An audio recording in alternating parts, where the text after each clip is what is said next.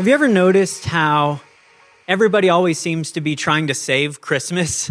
Have you ever noticed that? In every movie, in every TV show you ever see about the Christmas holiday, it's like there are children or there are animals, there are elves. Somebody is trying to save Christmas. It's a part of almost every Christmas story you've ever heard or seen. And if you haven't noticed it before, pay attention this year, and I promise you'll see it everywhere.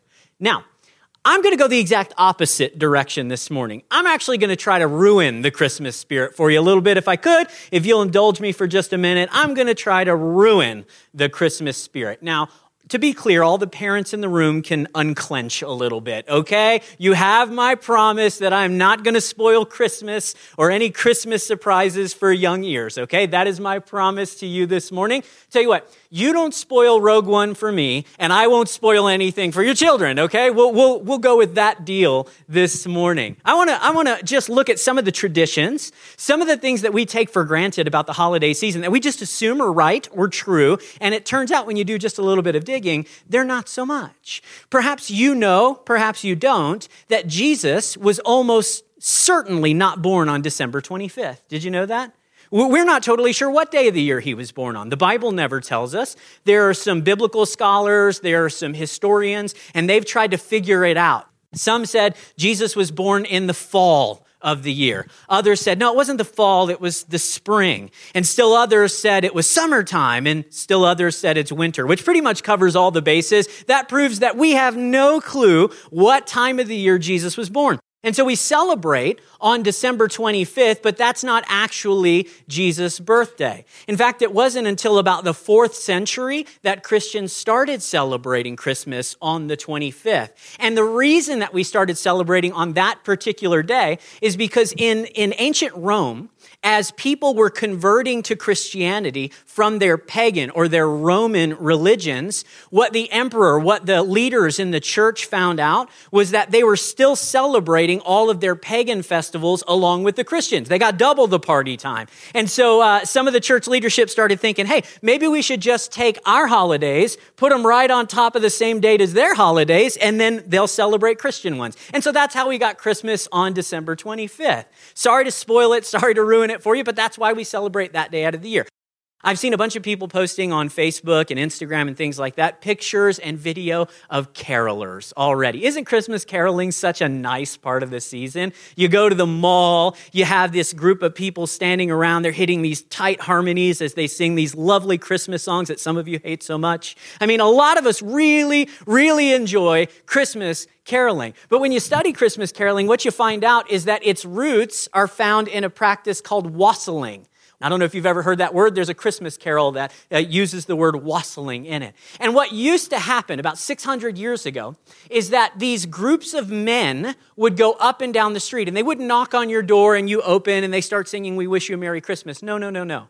They actually just walked right into your house. They would walk into your kitchen and begin singing, like 8, 10, 15 of these rowdy men. And they wouldn't leave until you gave them food and drink. That's why in the song, "We Wish You a Merry Christmas," you remember that? There's a line that says, "Now bring us some figgy pudding. We won't leave until we get some, so bring it right here." Now you can imagine if you got angry with these guys and you're like, "You just barged into my house. There's no way I'm going to give you any food or drink." They would get a little upset. Sometimes there was a little bit of vandalism involved if you didn't play nice. So Christmas caroling is beautiful. It's wonderful, but its roots, maybe not so much. This next one, I got to be a little careful with, so bear with me. Did you know that it wasn't until the 1930s that somebody discovered the story of Rudolph the Red-Nosed Reindeer? It was 1930-something before somebody ever realized how important this reindeer was on Santa's sleigh. And even stranger than that, the guy who discovered it was an advertiser for a department store called Montgomery Ward's. And so he included the story of Rudolph. I mean, he was so excited to learn this very special story. He included it in their December catalog for that year. Isn't that weird that nobody had heard that story before? Hey, if none of those are enough to ruin the Christmas spirit for you, I've got one more thought that might do it, okay?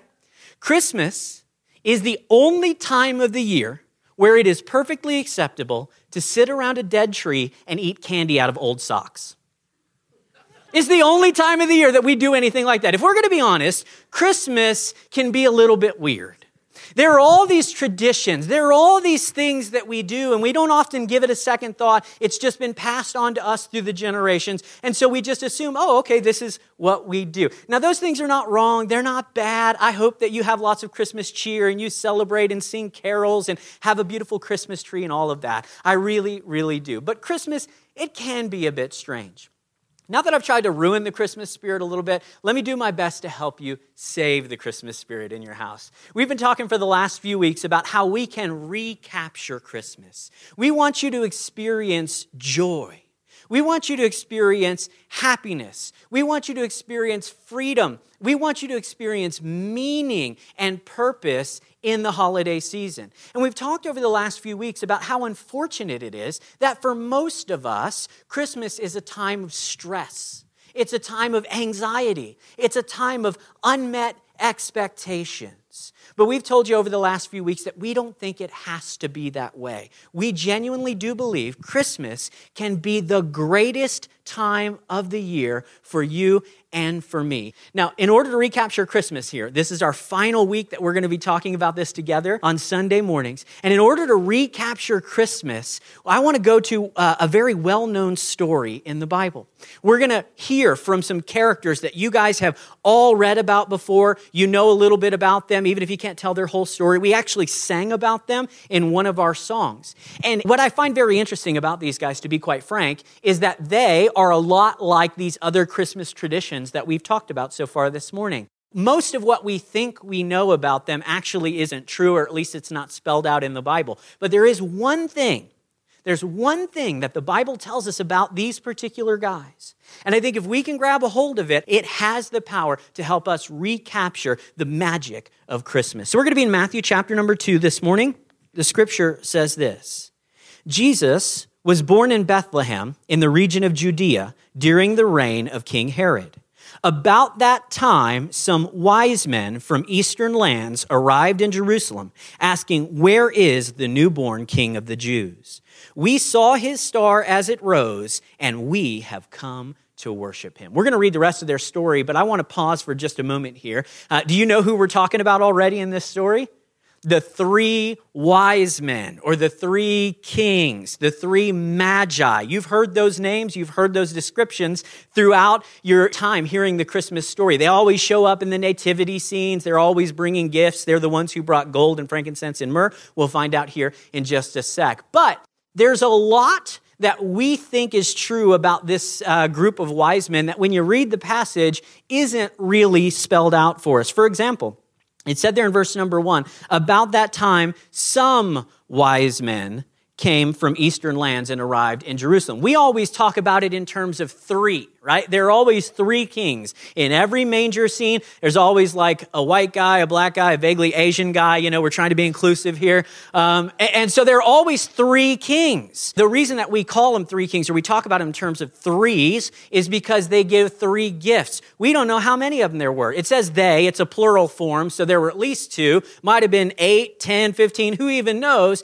But it wasn't exactly three. So just keep that in the back of your mind. Then it says there were some wise men who arrived from eastern lands in Jerusalem.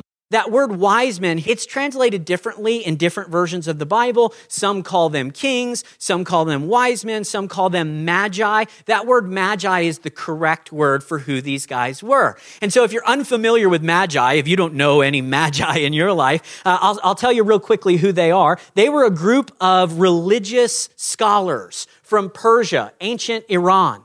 And so they were astrologers, essentially, you know, like you read your horoscope, I'm a Sagittarius, that sort of thing. These were the guys who invented all of that. And they believed that as you watched the stars in the sky, you could learn about the future, you could learn about the fate of mankind. It was a very, very important thing to them. They were not Jewish, they were not Christians, they were from a whole different section of the Middle East. And so these magi came because they saw a star, and that's what they did for a living. They watched the stars. And so when a strange star appeared to them, and by the way, it probably wasn't a star. We don't know for sure. Our best guess is that it could have been like a comet or an asteroid. God could have just made a star appear and done it that way. I don't know. But they saw something in the sky, and it was so unfamiliar. It was so out of place to them that they thought, we've got to follow that. We've got to go check it out. And so these magi, they're not kings. They weren't just wise men. They were actually priests and leaders from a totally different religion.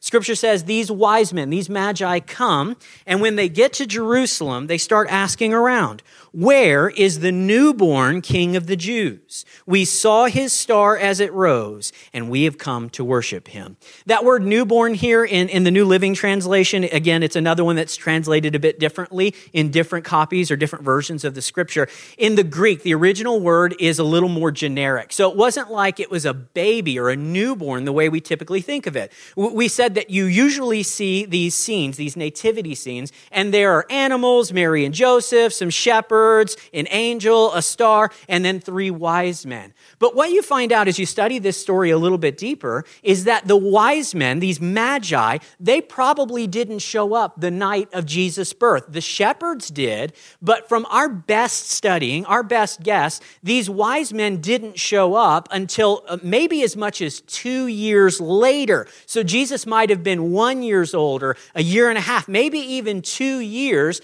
before the wise men were able to follow the star from ancient Iran and get to Bethlehem. Now, I've never had kids myself, just to be clear, but I'm guessing that was probably better for Mary. Because the typical scene is Mary gives birth in a stable. There are animals, there are rando shepherds that show up, and then these 3 foreigners come walking through the door like, hey, we want to worship the baby. I've never had kids myself, but I'm guessing that Mary would have rather them come a year and a half, 2 years later, even if they were bringing gifts, right? No mom wants to see a bunch of people show up at her bedside the moment that she gives birth. All right, so here we go. We've got these 3 guys. See, I just did it. We've got these magi who show up, and the scripture says they saw a star, and they've come to worship Jesus, who is King of the Jews. Now, King Herod was deeply disturbed when he heard all of this, as was everyone in Jerusalem. Now, why would King Herod be disturbed? Because they showed up and said, there's a baby who's King of the Jews. So the current king is like, wait, whoa, a new king? Let's talk about this. He was greatly disturbed, as was everyone in Jerusalem. He called a meeting of the leading priests and teachers of religious law, and he asked, where is the Messiah? That word Messiah, it means God's chosen one, God's representative. It's the same word that's translated into a different language as Christ. Those 2 words mean the same thing. Where is the Messiah supposed to be born? In Bethlehem, in Judea, they said, for this is what the prophet wrote. And you, Bethlehem, in the land of Judah, are not the least among the ruling cities of Judah, for a ruler will come from you, who will be the shepherd for my people Israel. So they quote a prophecy from the Old Testament that says the Messiah should be born in Bethlehem. Then Herod called for a private meeting with the wise men, and he learned from them the time when the star first appeared. Then he told them, go to Bethlehem and search carefully for the child, and when you find him, come back and tell me so that I can go and worship him too. Every time I picture this in my mind, this is always like a cartoon, and the evil guy, the bad guy in the story is like doing this with his fingers. And that's exactly what Herod's doing here. He's like, when you find him, come back and tell me so that I can worship him. Yeah, let's do that. All right. So obviously he's not going to worship Jesus, okay? After this interview, the wise men went their way, and the star they had seen in the east guided them to Bethlehem. It went ahead of them and stopped over the place where the child was. When they saw the star, they were filled with joy. They entered the house and saw the child with his mother Mary. They bowed down and worshiped him. They opened their treasure chest and gave him gifts of gold, frankincense, and myrrh. And then the scripture tells us in verse number 12, when it was time to leave, they returned to their own country by another route, for God had warned them in a dream not to return to Herod. As I mentioned, these guys are pretty well known in Christmas stories and in nativity scenes, but it turns out that a whole bunch of what we know about these guys simply isn't spelled out. That doesn't mean it's wrong, but the scripture just doesn't tell us all the details that we like to associate. Like if you go on Google and you search out some more information about these guys, like throughout history, people have given them names and backstories. Like these are fully fleshed out characters in some people's minds. And in the scripture, they're really not that way. There is a whole lot of detail about these three magi that the Bible never tells us. But it gives us one interesting fact. One thing in there that we can know for sure about these men. And again, I believe it's so important. It really does have the power to help us recapture Christmas. The one thing the scripture does tell us about this is that these three men were the first converts to Christianity from another religion. That's the one thing we know about this. They were followers of a religion called Zoroastrianism. They came because their scriptures, because what they saw in the stars led them to Jesus. And yet when they got there, they saw something. They recognized something that caused them to worship the Messiah, the Christ, Jesus, who is Lord. Now, we don't know a whole lot. We don't know anything about these guys afterwards, so I don't want to make too big a deal out of this. I'm not going to tell you that they went on to become great church leaders and all that stuff. Who knows, all right? We don't know anything about that, except they were followers of some other ancient belief system. And then when they came and they saw the birth of Jesus, they were transformed. They gave their worship, their allegiance to this baby. Isn't that fascinating? It is to me. It is so interesting to think that from the very beginning, the birth of Jesus has brought people to Jesus.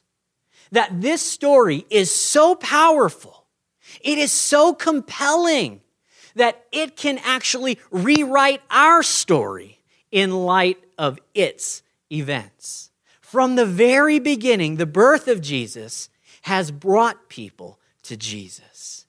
And I think that we need to remember that this time of the year is actually the best time we will have throughout all 12 months as followers of Jesus to point the world around us to Jesus.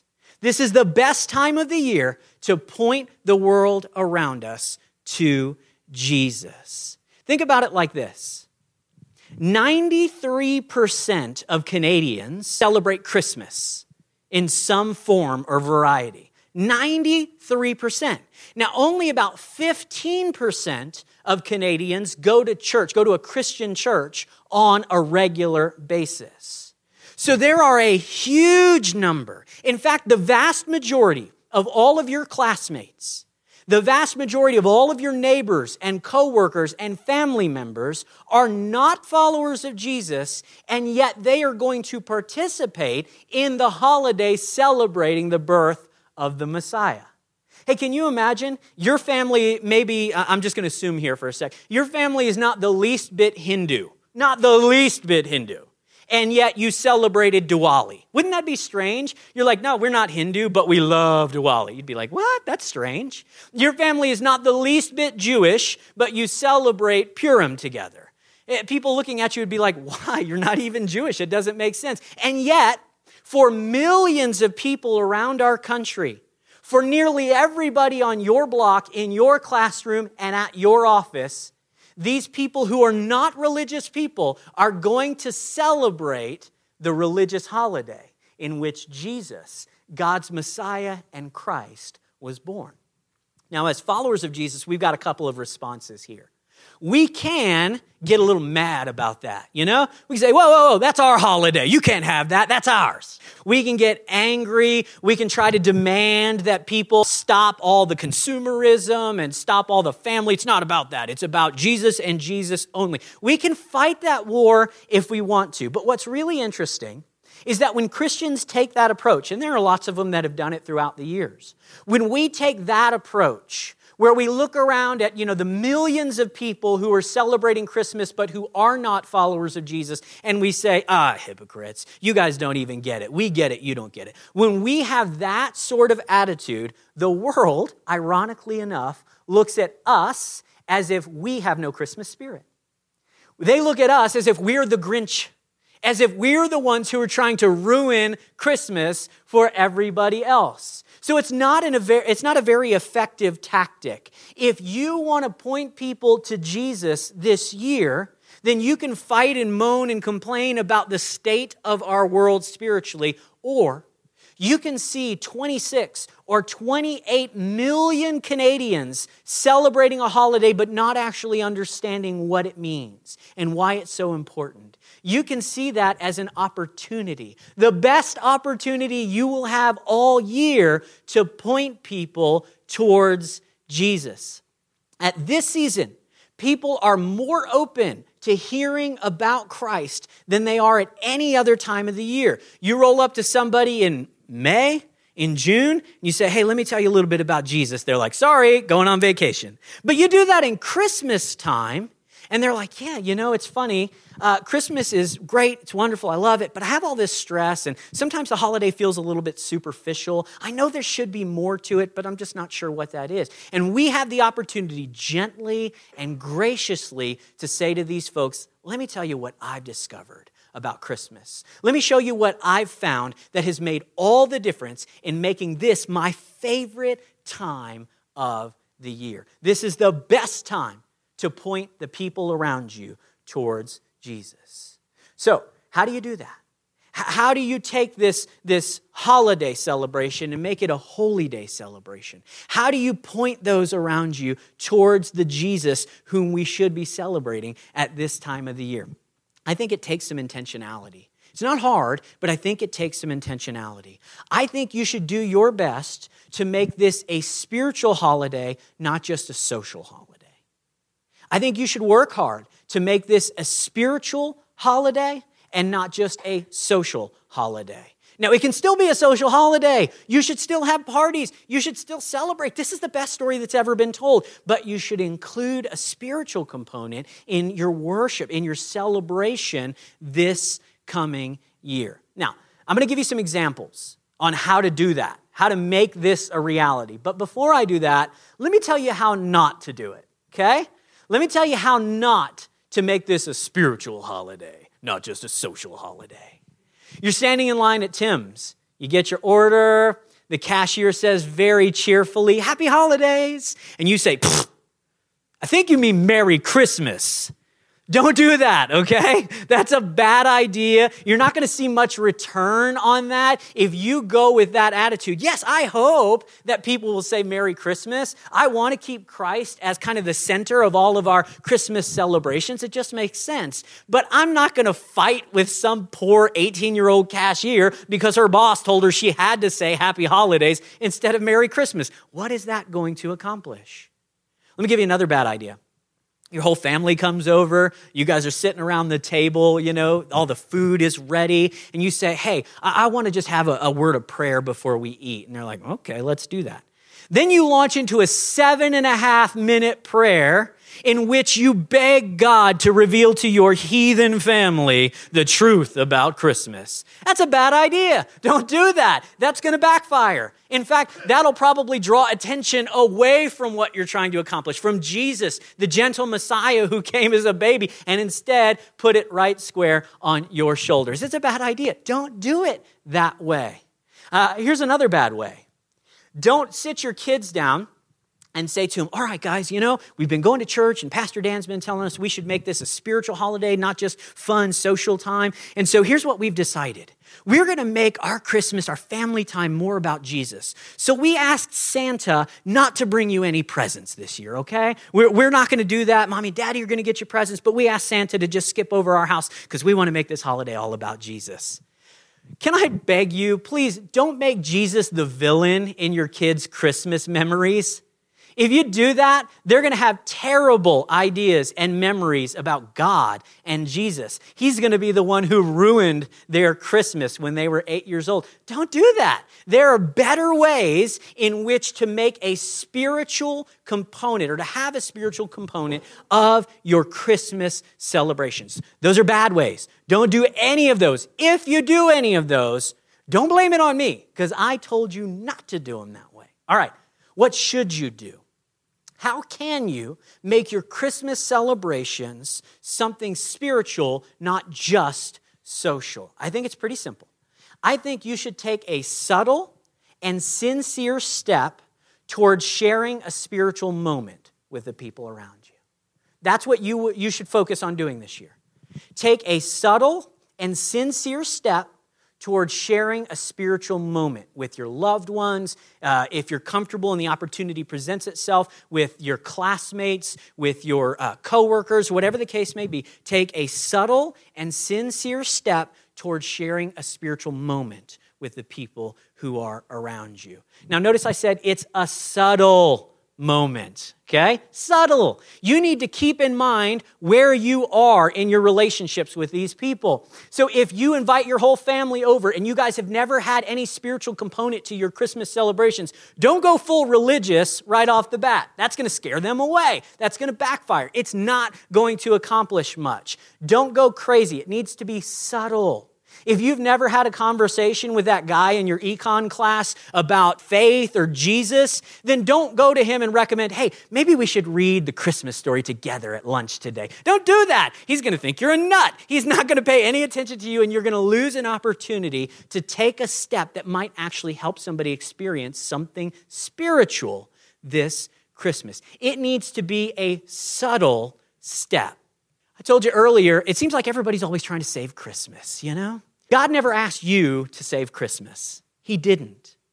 It's not all riding on your shoulders, okay? You don't have to feel that weight. Instead, identify one subtle step that you can take with someone else in your life so that you guys can share a spiritual moment during this season when people are actually quite open to sharing spiritual moments. It needs to be subtle. It also needs to be sincere. You need to take a sincere step, something that's heartfelt, something that's real, something that's meaningful. In a moment, I'm going to give you some ideas, and I don't want you to hear these ideas as a list of things that you should do. All right, Pastor Dan said I need to do this, then I need to do that. No. I'm giving you some examples. I actually want you to think through your relationships and the opportunities that are in your life, and perhaps you will have the chance to have that spiritual moment with somebody. But if you just take a list that I gave you or somebody else gave you, then it's probably not going to accomplish very much because it's not sincere. It's not something that you were listening to God and He gave you this chance, and so you stepped forward in faith and with a little bit of courage and you actually did something for God's kingdom. If I just give you a list and you do it because that's what you're supposed to do, then it's not very sincere. It needs to be subtle. It needs to be sincere. And I'll just say it probably should be a moment. Right? You don't have to make like all Christmas Day only about Jesus. Amber and I are not going to do that. We're going to go to a church service on Christmas Day. Then I'm going to go hang out with my fam. We're going to have a lot of fun. We're going to play some games. We're going to enjoy each other's company. You don't have to make this entire day or the entire week or the entire month of December only spiritual. It can still be social. It should still be social, but it can't be only social. It should include a spiritual component as well. Now, it doesn't have to be anything huge, okay? If this is your first stab at it, if this is your first baby step in the direction of some sort of spiritual celebration at Christmas, then you don't have to go for the home run right away. Maybe you do something like this. Maybe this year at your house, Santa gives gifts like he always does. Mom and Dad give gifts like they always do. But maybe the best present under the tree comes from Jesus this year. And your kids start to learn that God is the one who gives us every good and perfect gift, the way the book of James tells us. Maybe that's one way you could do it. You don't have to, but maybe that's one way. Perhaps you might jump online. And this Christmas Day, you might post a very simple, short social media update in which you say something about how this holiday is much more meaningful when it has a spiritual component as well as a social component. Now, don't say it like that. People are going to think it's weird and some pastor gave it to you to say. Don't say it like that. Find something better. Write something better. But include something that says, hey, you know what I discovered this Christmas? It's a lot better when you celebrate it as the birth of Jesus, something spiritual behind it. That might be something you do. Maybe at your family celebrations, at your dinner together, you do offer a short and sincere prayer for God's blessings over your family. That might be a huge step for some of you guys, but it's a great way to say, hey, I'm believing that God is actually the reason, the meaning behind this holiday. And I want to honor him in what we are doing here. Maybe you decide to go to a Christmas service somewhere. I would highly encourage you to do that. Find a church that's doing a Christmas Eve service or a Christmas Day service and go. Invite somebody in your life. Say, hey, it's Christmas. I want to go to church. I want to experience something more meaningful this holiday. Would you like to come with me? It doesn't matter if they say no. That's okay. The point is that you are willing to ask. And I promise you, people will be often willing to say yes at this time of the year. Now, that brings me to something really important, okay? We are not having services here at Connect next weekend. We couldn't get the theater because of their holiday movie schedule, so there will be no services on Christmas weekend here, the 24th and the 25th. But we're doing a couple of different things. Number one, I will encourage you, go find another church to be a part of that is having a Christmas Eve or a Christmas Day service. Don't feel bad. You're not cheating on Connect. It's okay. I'm not going to call you and say, hey, I heard you went to another church. That's okay. I want you to go. We are on the same team. I want you to go and celebrate with other people the birth of the Messiah. Now, I'll encourage you, don't just show up at some random church, especially if you're bringing guests. Instead, get some good recommendations on some churches that will do Christmas Eve and Christmas well, that you could bring somebody who's just dipping their toe in the pool of faith. Find out some good churches and then bring them to those. I'll give you a couple of quick recommendations. Here on the north side of town, go to Center Street Church. Nobody does Christmas Eve like they do. It's huge. It's an amazing production. I would highly encourage you to go there if you're in that part of the city. If you're going to be in the south side of the city and you've got family down that way, that's where your celebrations are taking place. We have a sister church called Experience Church. They're going to have Christmas Eve services. You can look them up online. Go check them out. They'll do a fantastic job. You'll have a very meaningful experience. Go to church somewhere next week. We want you to be a part of some family, some fellowship where you are surrounded by other people who are also celebrating the spiritual meaning of this holiday. But we do have something for you guys. It's not like we're just going dark for a whole week and then we're coming back New Year's Day. We've put together a video called Christmas with Connect. It is on demand online. What that means is we're going to post it Friday at 11 o'clock on Facebook and on our website. And throughout your weekend, you can watch it at your leisure. Whenever you find 10 or 11 minutes in your day, you can watch it individually. You can watch it with your family. We would love it if you'd share it. We can spread some of the message around. It's got some music, some new music that you've never heard from our worship team. It's got a 6-minute message from me, continuing the idea of finding peace at Christmas. And so that's going to be available for you. Christmas with Connect. It's on our website and on Facebook. So those are some steps. Those are some things that you might do if you want to incorporate a spiritual component to your Christmas celebrations this year. And I strongly think you should. If you want to recapture Christmas, you can't keep approaching Christmas the same way that you have for the last 10, 15, 25 years. You have to change something if you want Christmas to change. And I'm telling you guys, the idea that God invaded our world as a baby is so ridiculous. It's so crazy that it deserves to be told and heard. The idea that God would come to earth so that he could reveal himself to us and identify himself with us is such good news that if we can tell it well, the world around us will celebrate just like we do.